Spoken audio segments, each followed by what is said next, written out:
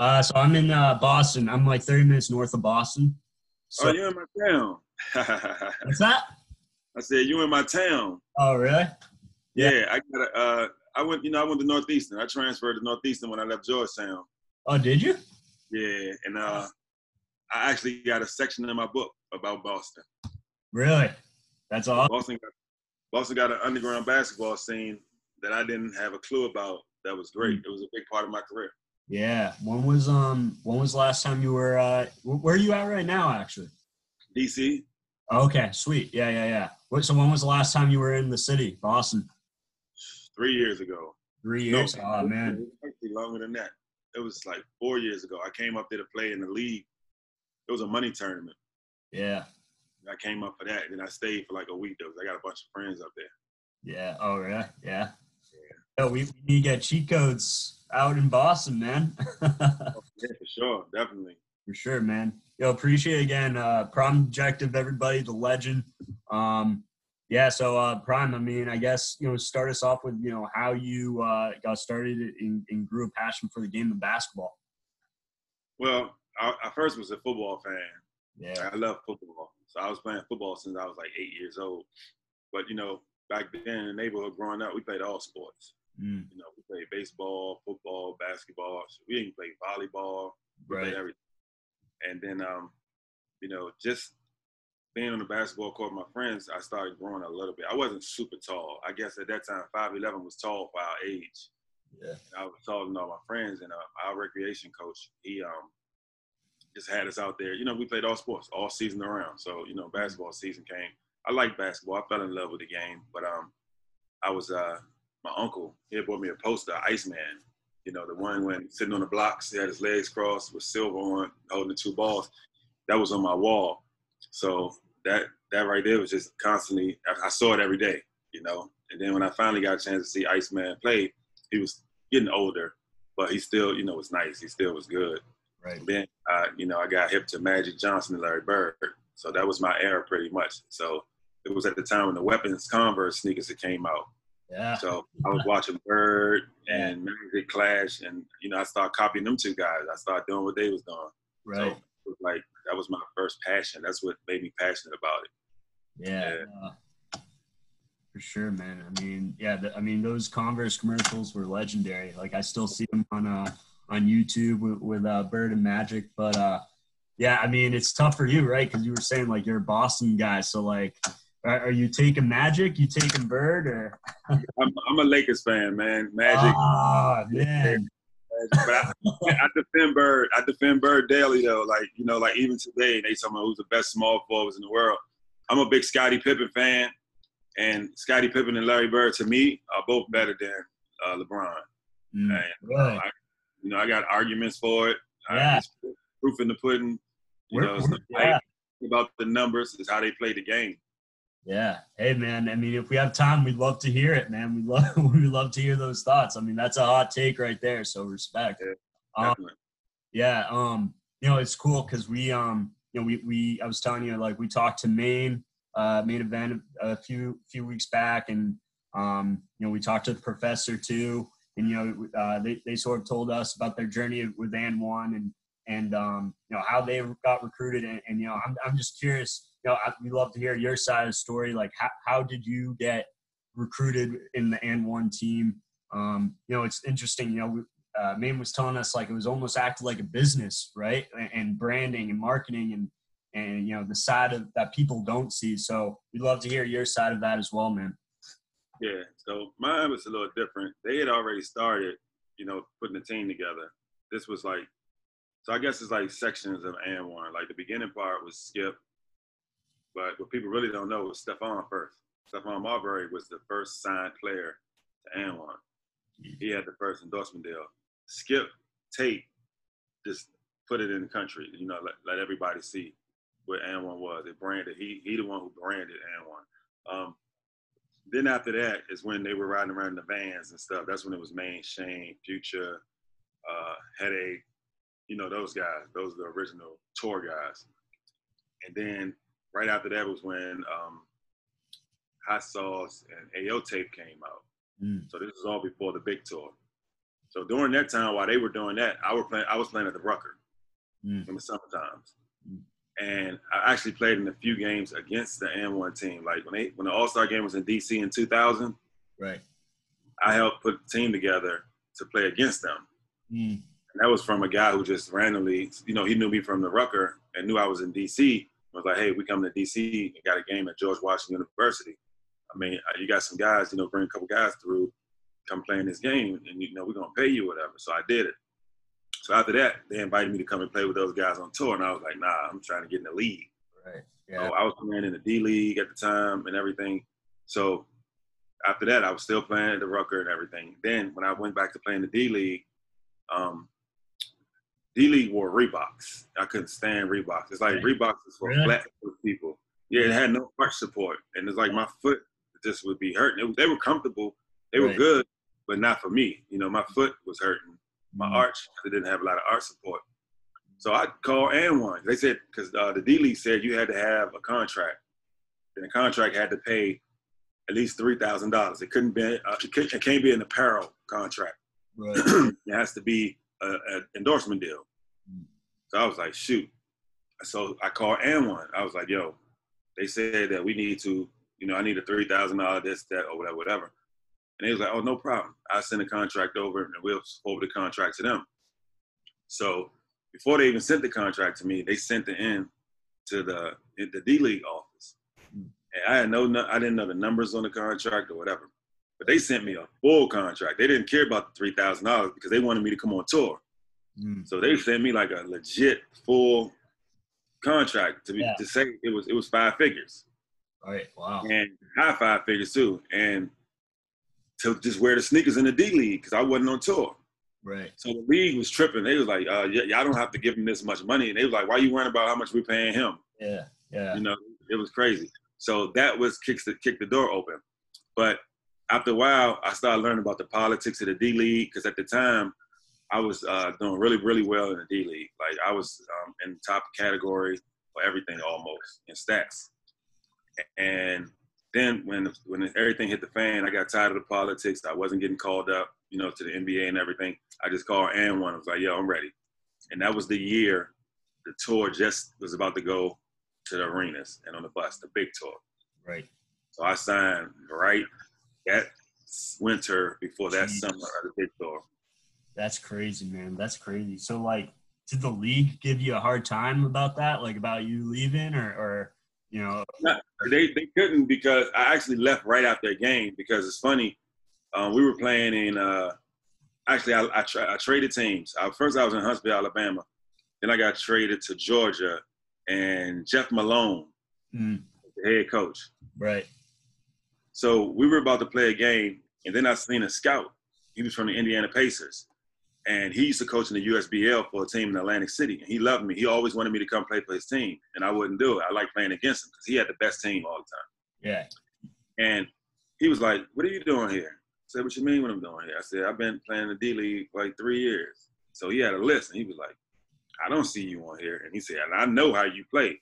He said, we get this list every Monday of the players to watch that, we should pull up, that we should call up. He said, because we need a 10-day contract because Reggie Miller just sprained the ankle. He was like, I wouldn't even have to come here if I knew you was here. But you're untouchable. He was like, you're not on this list, so I can't call you up. I was like, are you serious? He was like, yeah. And after that game, I went off in that game too. I was being rebellious. I was done. Like mentally, that was the last straw because I already been there for 3 years. So after the game, I went back to my hotel. I had tons of boxes of AND1 stuff. I called my teammates. I was like, yo, there's stuff in here, sneakers, sweats, everything. Y'all can have it. Because I couldn't take it with me. I was fed up. I was ready to leave right then and there. I just packed up 2 bags, went to the airport. Then when I got to the airport, I called the president of the league. And I was like, yo, I'm done. He was like, what you mean? I said, I'm done. I'm not playing this league anymore. Yeah. He was like, what? I said, yeah, I'm gone. I'm at the airport right now. He was like, you're going to get fined. I was like, you're not listening. You can have that money. I'm gone. I'm done. Right. And I said, you don't think I deserve the opportunity? I said, I'm not getting any call-ups. Other players on my team getting workouts and everything. I said, I haven't got a workout. I said, you don't think I deserve that? He was like, oh, for sure. Yeah, definitely. So then I told him the story about the scout. And he ain't have anything to say. I was like, thanks, but no thanks. And I just hung the phone up. My flight came, and I paid for my flight at the airport. So, it was expensive. I was done. And I flew to Miami. No, I didn't fly to Miami. I flew, where did I go? Oh, I had to go back to Alabama first because I just got traded. I only played like 11 games, and I didn't get all my stuff. So I flew to Alabama and rented a car. And I drove all the way from Alabama to Miami. Jeez. Yeah. And I moved there. I moved to Miami. That was my home. I was in Miami for 8 years. So the whole time I was on tour, I was living in Miami. But yeah. Respect. And that was the start for you, like really joining And1? Like what was your teammates' reaction in the D League when they heard this news? Did they say I didn't even talk to them about it. I just told them I was leaving. I was done. Yeah. I didn't tell them why or anything. So they didn't know. Knew. Yeah. And actually, when I called them and told them, I was already gone to the airport. Right. I left my door open. So I told them that the door was open in the apartment. Because it wasn't in my name. The league was paying for it. So I just left it unlocked. And I told them, I said, there's a ton of stuff in there, y'all. Y'all can go get it.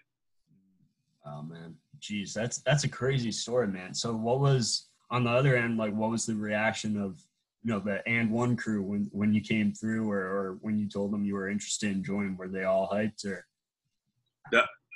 Well, none of them knew at first, except for AO, because me and AO became friends during the D League. He was playing Alabama as well, in a different team though. I was in Huntsville. He was in Mobile, Alabama. But when we played each other, that's when we first met. Right. We knew of each other, but that's when we first met and started becoming friends. And so he knew. I knew the other guys from playing in the Rucker. So we were all cool and everything. And they knew, I would be there. So before the tour, we always do a training camp. Right. We all fly up to Philly, and we'll be there for a week. So, that's how that process went. Yeah. So what were, because you're someone that was like in the D League and with And1, like what were the practices like with And1, right? Like what was that schedule like, right? Like once you committed to, the And1/And1 tour. Other than training camp, which was nothing but pretty much sitting down, going over the tour. We had classes. We'd be in there. They'd go over the whole tour. They'll let us know the structure of the tour. They'll let us know about media stuff. They had media people come in to teach us about media. We would scrimmage against the staff because the majority of the staff play ball. A lot of them played college ball. Huh. So we would play against them every day, before lunch, after lunch rather, and then that was it pretty much. So when we was on tour, we never practiced. We'd just find a gym and go play pickup, or we'd go outside and play pickup. So it was never practice, no practice. Wow. So was this before the funding of ESPN or after? This was at the same time because that's when we got the show. Okay. That's when the show came out. So what was that? I want to say 2002 maybe? Right. Yeah. Yeah, because I was just curious too, like with the And1, it just blew up, right? Like it was just a huge thing. Like it was funny, man. Like I was telling the other guys this too, like growing up, like I was like And1 was the reason why I loved watching basketball, man. Like watching guys, and I had the video game too. So like I played that video game like 24/7. And what's funny is my dad, I told my dad I wanted a basketball video game for PS2, and he goes to a garage sale, and I thought he was going to get like NBA 2K or whatever. He comes back and he shows me like And1. I'm like, wait, what's this? Like this is, and like I'm 7, man. Like I'm like pretty young, and I'm playing, and it's just like hilarious because my friends come over and they're like, what is this? And we're all young, we're all on the sticks like playing, and we all loved And1 like growing up. So yeah, I mean, it's just crazy to see how it blew up. So yeah, I mean, I guess one of the things I was going to ask is like, that process leading up to when it blew up, right? Like you joined a little bit later, but like, was it tough, like to get that funding? Like how did the league keep going for actually a pretty long time? They had, the sponsors, they had Mountain Dew. That was one of their biggest relationships, Mountain Dew. Then Boost Mobile came around. Boost Mobile came around and threw a lot of money at it too. Boost Mobile actually, even though they weren't the title sponsor, they actually wound up putting in more money than Mountain Dew did. And they came on a tour with us. Right. They had their own bus. They had events in every city that we went to. They had their own marketing team out. And then at that time, Boost Mobile was hot because they were representing Ludacris, Kanye West, Young Jeezy. So they had a whole lot going on. They had a lot of money. That company had a lot of money. Yeah. I had a great relationship with them, and I wound up being sponsored by them individually. And then AO was my guy, and I pulled him on board with us. So me and AO was sponsored by Boost Mobile. But that's one of the reasons why that tour was able to continue. And then they had an outside sponsor. They had this guy from Kansas. Right. I forgot his name. Shoot. But he was a big money guy. And yeah. it was his tour. It was his tour. So he was the main funder for the tour. So, I can't remember what his name was. So it was just like through each of the guys, like individual mixtapes in which, that's what Boost Mobile was sponsoring initially, right? But even before the tour, right? Like it was just each individual's like tape and highlight reel, etc. I mean, that's crazy. So it was Boost Mobile and Mountain Dew, you said, that really were the backbone.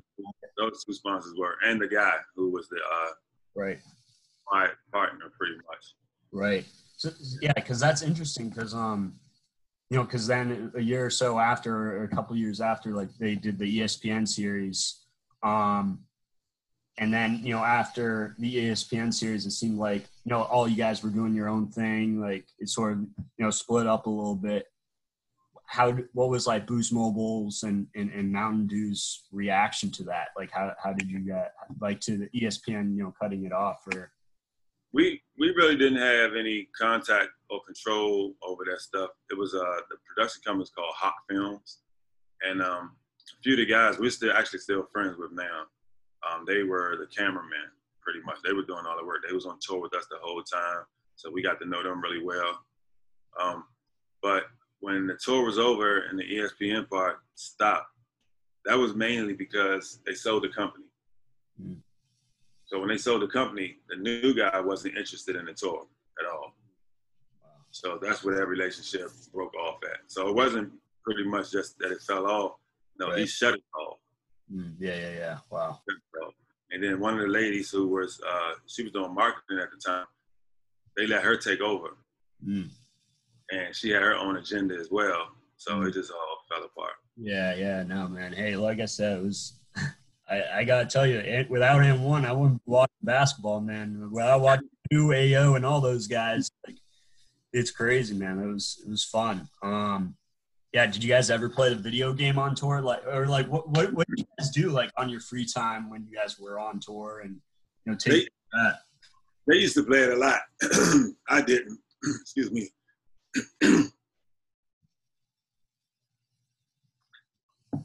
Good gracious. Throat tried to attack me. You're good. But they used to play it a lot on the bus and everything. I didn't play video games a lot, but they did. And it's so crazy. I was so pissed off. I was looking for my copy of the video game, just to have as memorabilia, and I can't find it. Oh, really? I don't know where it's at. I did play it a few times because one of my friends, I used to go visit all the time back in my old neighborhood. They used to play it all the time. So I'll be there and I will hop on the sticks and, play a game here and there. But mainly on the bus, we just talk a lot of trash, man. We sit around and, play games, like regular games, cards. They had one bus, it was a smoking bus. They'd be on there smoking weed. The guys would be on the bus drinking. It was just whatever was the thing at the time. Like, it was one episode, we were so bored, man. AO at a gas station, at a rest stop, we bought these big old giant coloring books. Yeah. We was on the bus, they showed it on the show. We was on the bus coloring. So it was just, man. Whatever it was to, fill that time void, that's what we did. Yeah, man, that's awesome, man. So what was the international travel like, right? Like, that must have been surreal. Yeah, that was amazing. The international tour was one of the best. That was actually the international and the winter tour were probably better than the summer tour. Summer tour all of it was fun.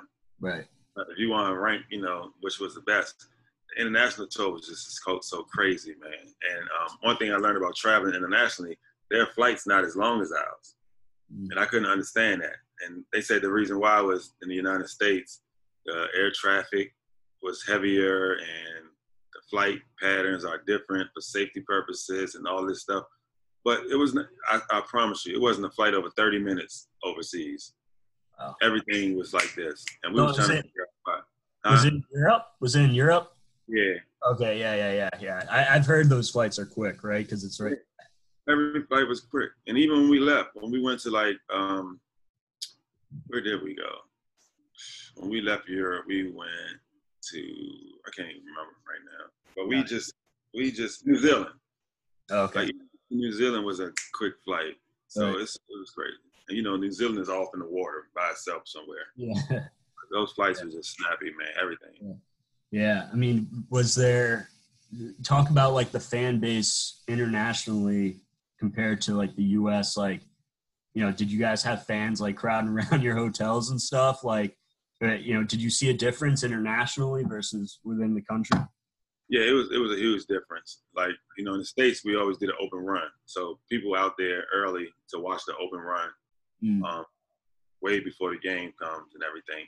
But internationally, we had the open runs, but at the same time, it was lines around the building early. Even while the open run was going on, people was holding their place in line. So some people will watch the open run, but others would be in line.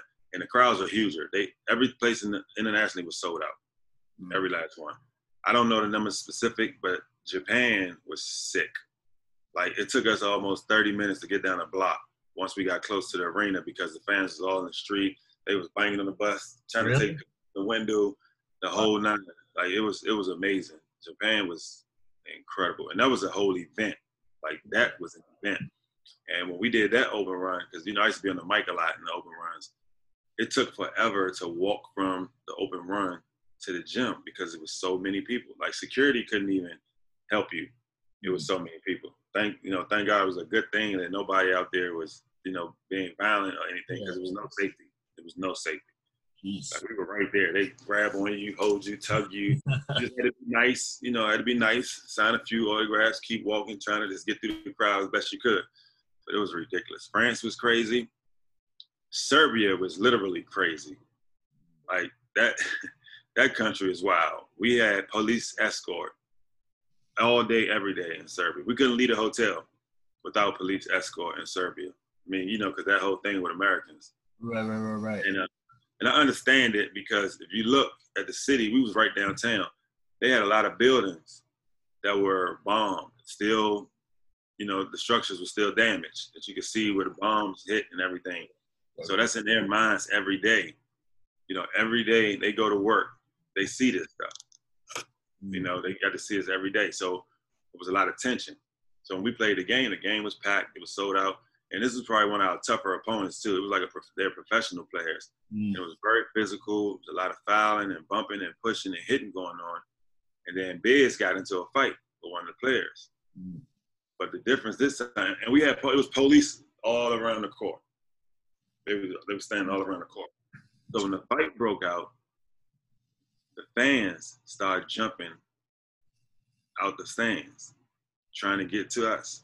Yeah. The police was just, they was stopping them. And we had to get together and all rush back in the back to the locker room. And they had to seal us off. Police had to hold it off.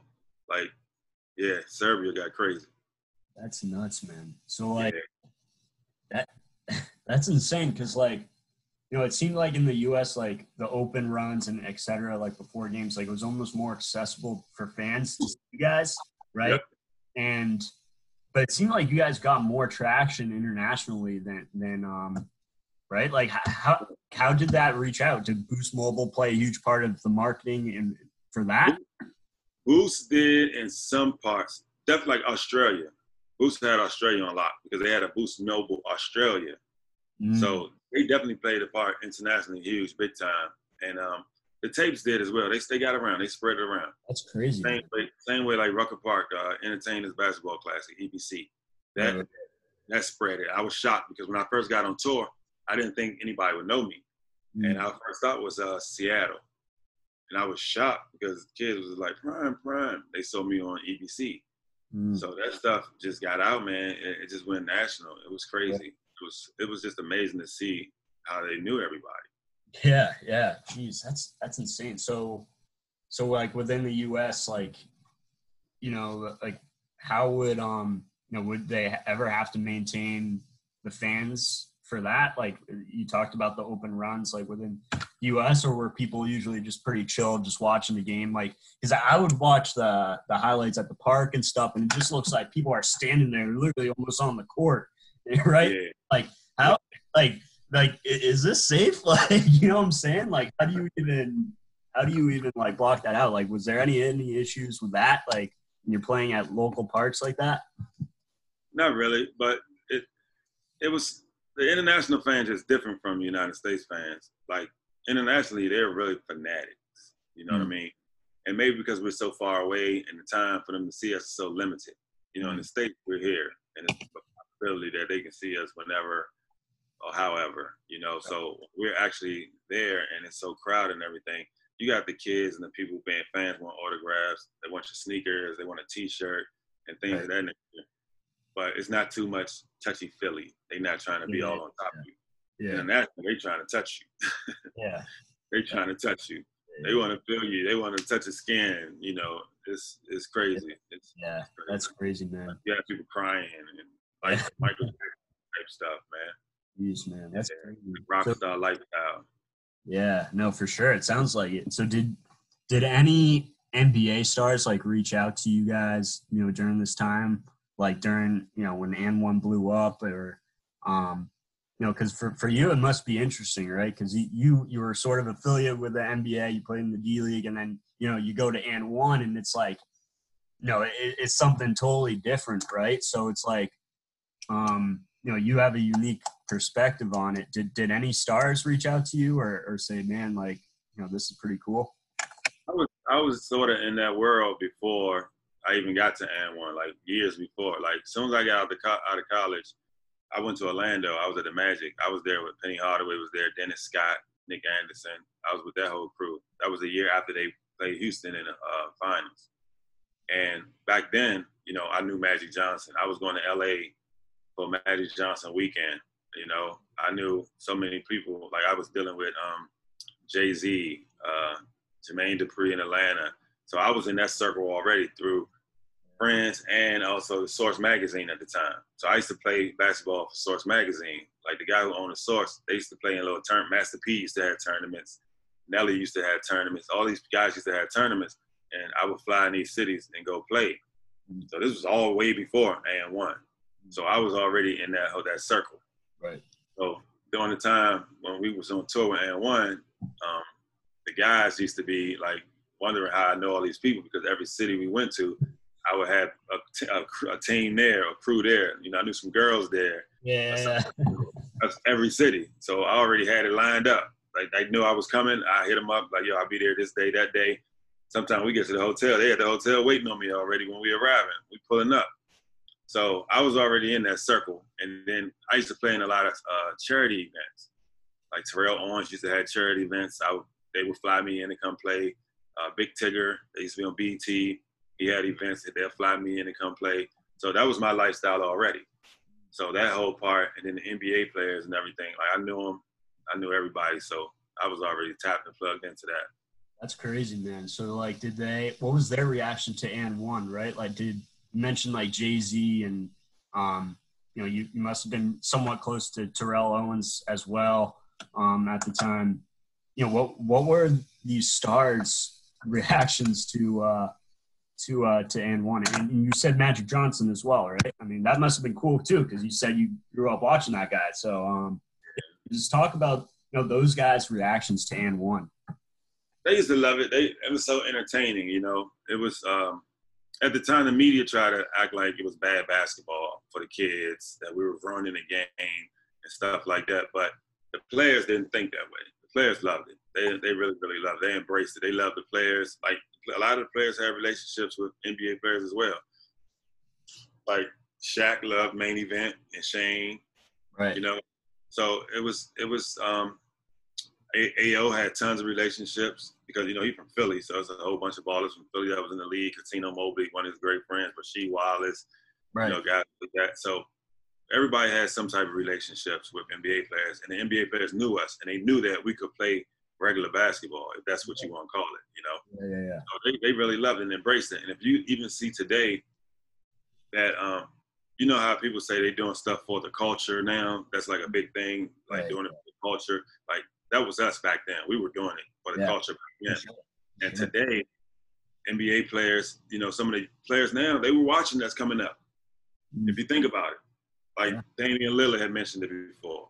Yeah. You know, it influenced his game. You know, Kyrie, all these guys. So it was definitely embraced by the players, and the players, they love it. They definitely love it. Yeah, no, you know, it's funny you mentioned that because Maine was talking about that too, right? Where, like, you know, street ball was sort of like, you know, I guess David Stern was like, all right, like, if we let you in or affiliated with the NBA, like, he said, quote, like, you're basically letting in a can of worms or something, right? Or something crazy where it's like, you know, like street ball versus professional basketball. And you guys made it happen, man. Like, you know, you guys really did make a career out of that and change the game forever. You know, I mean, that must have been crazy, you know, to have NBA players, you know, reaching back out to you, where it's like, you know, guys like Shaq and all that. And like, and you mentioned the other big names. That's crazy. Yeah, I don't know how much time you got, so I don't want to keep you too much longer. But one thing I wanted to ask was, you know, did it change at all when Professor came on tour and, you know, in the midst of that ESPN series where they really, where you guys were really on the stage and even more, and, you know, you guys played in Madison Square Garden, and I believe that was the summer tour. Correct me if I'm wrong. But yeah, I mean, did you, you know, I guess over the years, did you notice any difference where it was getting better and better? And Fest came at a perfect time. And actually, I think, to me, on the business side of things, he was needed. He was necessary. You know, I'm going to be transparent, and people can say, they can call it a token. Like, he's a token white boy, right? So I look at it this way. He was a young kid that can really play. Like, he can flat out play. If you look at his career with AND1, look at the big games, he hit big shots and things like that. He was perfect at the time. You know what I mean? Because he was young, because he could play, and because he was the only small white kid. He was a cute little kid that, what people now say, what is the word I'm trying to say? Mainstream. You were already mainstream, but now he really made it mainstream. Right. I think AND1 mishandled him. I think they mishandled him because of greed. Really? Yeah, because of greed.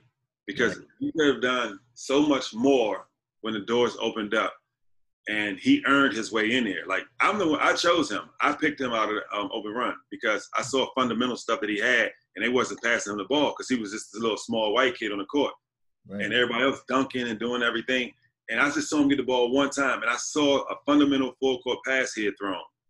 And when they started picking everybody to come back to play the next game, I was like, hold on, get this kid, pick this kid. Because nobody was picking him. And then I was like, give him the ball, clear it out. He got the ball and started going to work. I said, I knew this kid could play. So it wasn't like we just grabbed him because he was the only white kid on the court. Like, he could play. He could flat out play. Then when he came in the gym, because if you think about it, we had another small white kid before that. Little small kid was doing these tricks. He was rolling around on the ground. He was real young. He was small. It was just, he was a cute thing. Like, that's what it was with him. He was just a cute kid that, you know, we came in and let play. But Fest could actually play. He could play. He was going at our guards and everything. So he came in the gym, in the arena, in the big game, and he did his thing. Like, he did his thing. Then when we were on the bus, he was just so different. He was quiet. He was nervous. And people didn't know all his personality that he had. Like, Fest is funny. Yeah. But we had to get that out of him. So his whole maturation from making it from open run, coming into the arena, then going to the Gardens and hitting a big shot, game winner, we lost. Yeah. He was a game winner on us, and we lost. Like, I don't think they saw the bigger picture of what and where we could have gone just off of him coming on tour. But you know what, though? He saw it. And that's why today he's still doing what he's doing right now in that space. Because now he has people around him who's caring for him. And when that the company didn't care for the players. They did not. And I can say that right here now. And I don't mind. I can say that. They didn't care for the players. They only cared about the brand. They had a plan. And their plan, like all businesses do, they had a plan to build it up and sell it. Right. They had a plan to build it up and sell it. But honestly, I think if they would have held on to it and didn't sell so fast, but they, like I said, they had a plan because they moved on to the next thing. They started doing, I think, like video game poker or something, the guys who owned it. But if they would have held on to it, it would be worth 10 times more than what they sold it for. Because our run was incredible. It was here. Right. But as soon as they sold it, it automatically just took a downslide. But yeah, but Professor was a huge piece. Huge piece. That's crazy, man. So yeah, I mean that's crazy that because you guys must have been pretty tight with the guy that owned and won, right? Like, but how did that first start, right? Like, what it was? Did that guy see these tapes and highlights, and you know, how did that circle first start, right? Like that first core. No, the coach at Cardozo in New York took them the tape of Skip. That's how that started. Right. And yeah. Started because if you remember, they was doing the T-shirts. Yeah. Yeah. So that's how that started. So the coach, Skip, high school coach, took them the tape. Wow, that's crazy. So Skip didn't like argue over like taking that brand himself, or he just knew he needed to give them that responsibility. He I only really know Skip's story. I really don't. Yeah. Like, I know the college side and his background and stuff, but I don't really know the AND1 story. Right. That's interesting though that you mentioned like the greed, man. Like that's unfortunate. Like what did you, especially as you guys got bigger and bigger, right? Like, you know, it probably was more and more acting like a business. Like what was your experience or what did you see in the Professor that you felt like, man, like that's just not right, you know? For one, like, not to, you know, it's personal business stuff, but his contract wasn't right. And then I don't want to say mishandle him particularly. I want to say the tour period in general, players in general. They mishandled because they didn't want the players to be bigger than the brand. So they felt like, oh, if they get bigger than us, then they might get smart and go do it on their own. No, that wasn't going to happen because any game that was being played during that time was called an AND1 game. It could be guys in South Florida that we had no clue about playing a game in a gym and charge people to come in. And people was like, I'm going to the AND1 game. It didn't have to have any of us in the gym. None of us. And it was considered an AND1 game. The name was branded. So for them to build the players up and make the players these, like the NBA do, the NBA markets and brands their players. They rise up the back of their players. Right. Like from a business part, that's what they should have did. Right. I don't think they did that. I don't think so. Yeah, man. No, I feel that, man. Yeah, I guess, you know, do you guys still stay in touch often? You know, I mean, how often, like, do you guys reach out? You know, are you guys hoping to have an AND1 reunion sometime soon, or you guys all hit the court? That discussion stays around lingering, and we all in touch. We got a group chat, so we in there sometimes, a few times a week. It's almost every day somebody posts something, but the communication part, like certain topics that get all of us in there talking. Some things we're just looking there and see what they posted and just let it go. But it's rumblings about reunion, it's rumblings about documentaries and shows, and people be reaching out to us and everything, but it's hard to get all of us on the same page to do something together. So it's one of the things that may not ever happen. How many people are in that group chat, man? That must be lit. Sheesh. I think everybody. Everybody's in it. Like 20 or more? Or? How many of us was it? Is it 20? It's only the guys who actually played on our team, not opposing players. It's a few Okay. opposing players. It's a few opposing players in there, Yeah. but all the main guys in there. So I want to say it's probably about maybe 13 Wow. in there. Yeah, that's dope, man. Yeah, but Yeah. it's one of the things. I don't think it may never happen. Yeah. And man, I mean, a documentary, I'd be so down for that, man. I'd be ready to go. Yeah, thanks again, man. Appreciate it. Thanks for taking the time. I guess to wrap it up, do you have like one favorite memory of all time or what do you want to be remembered for, life during N1 or life after, right? Or life after.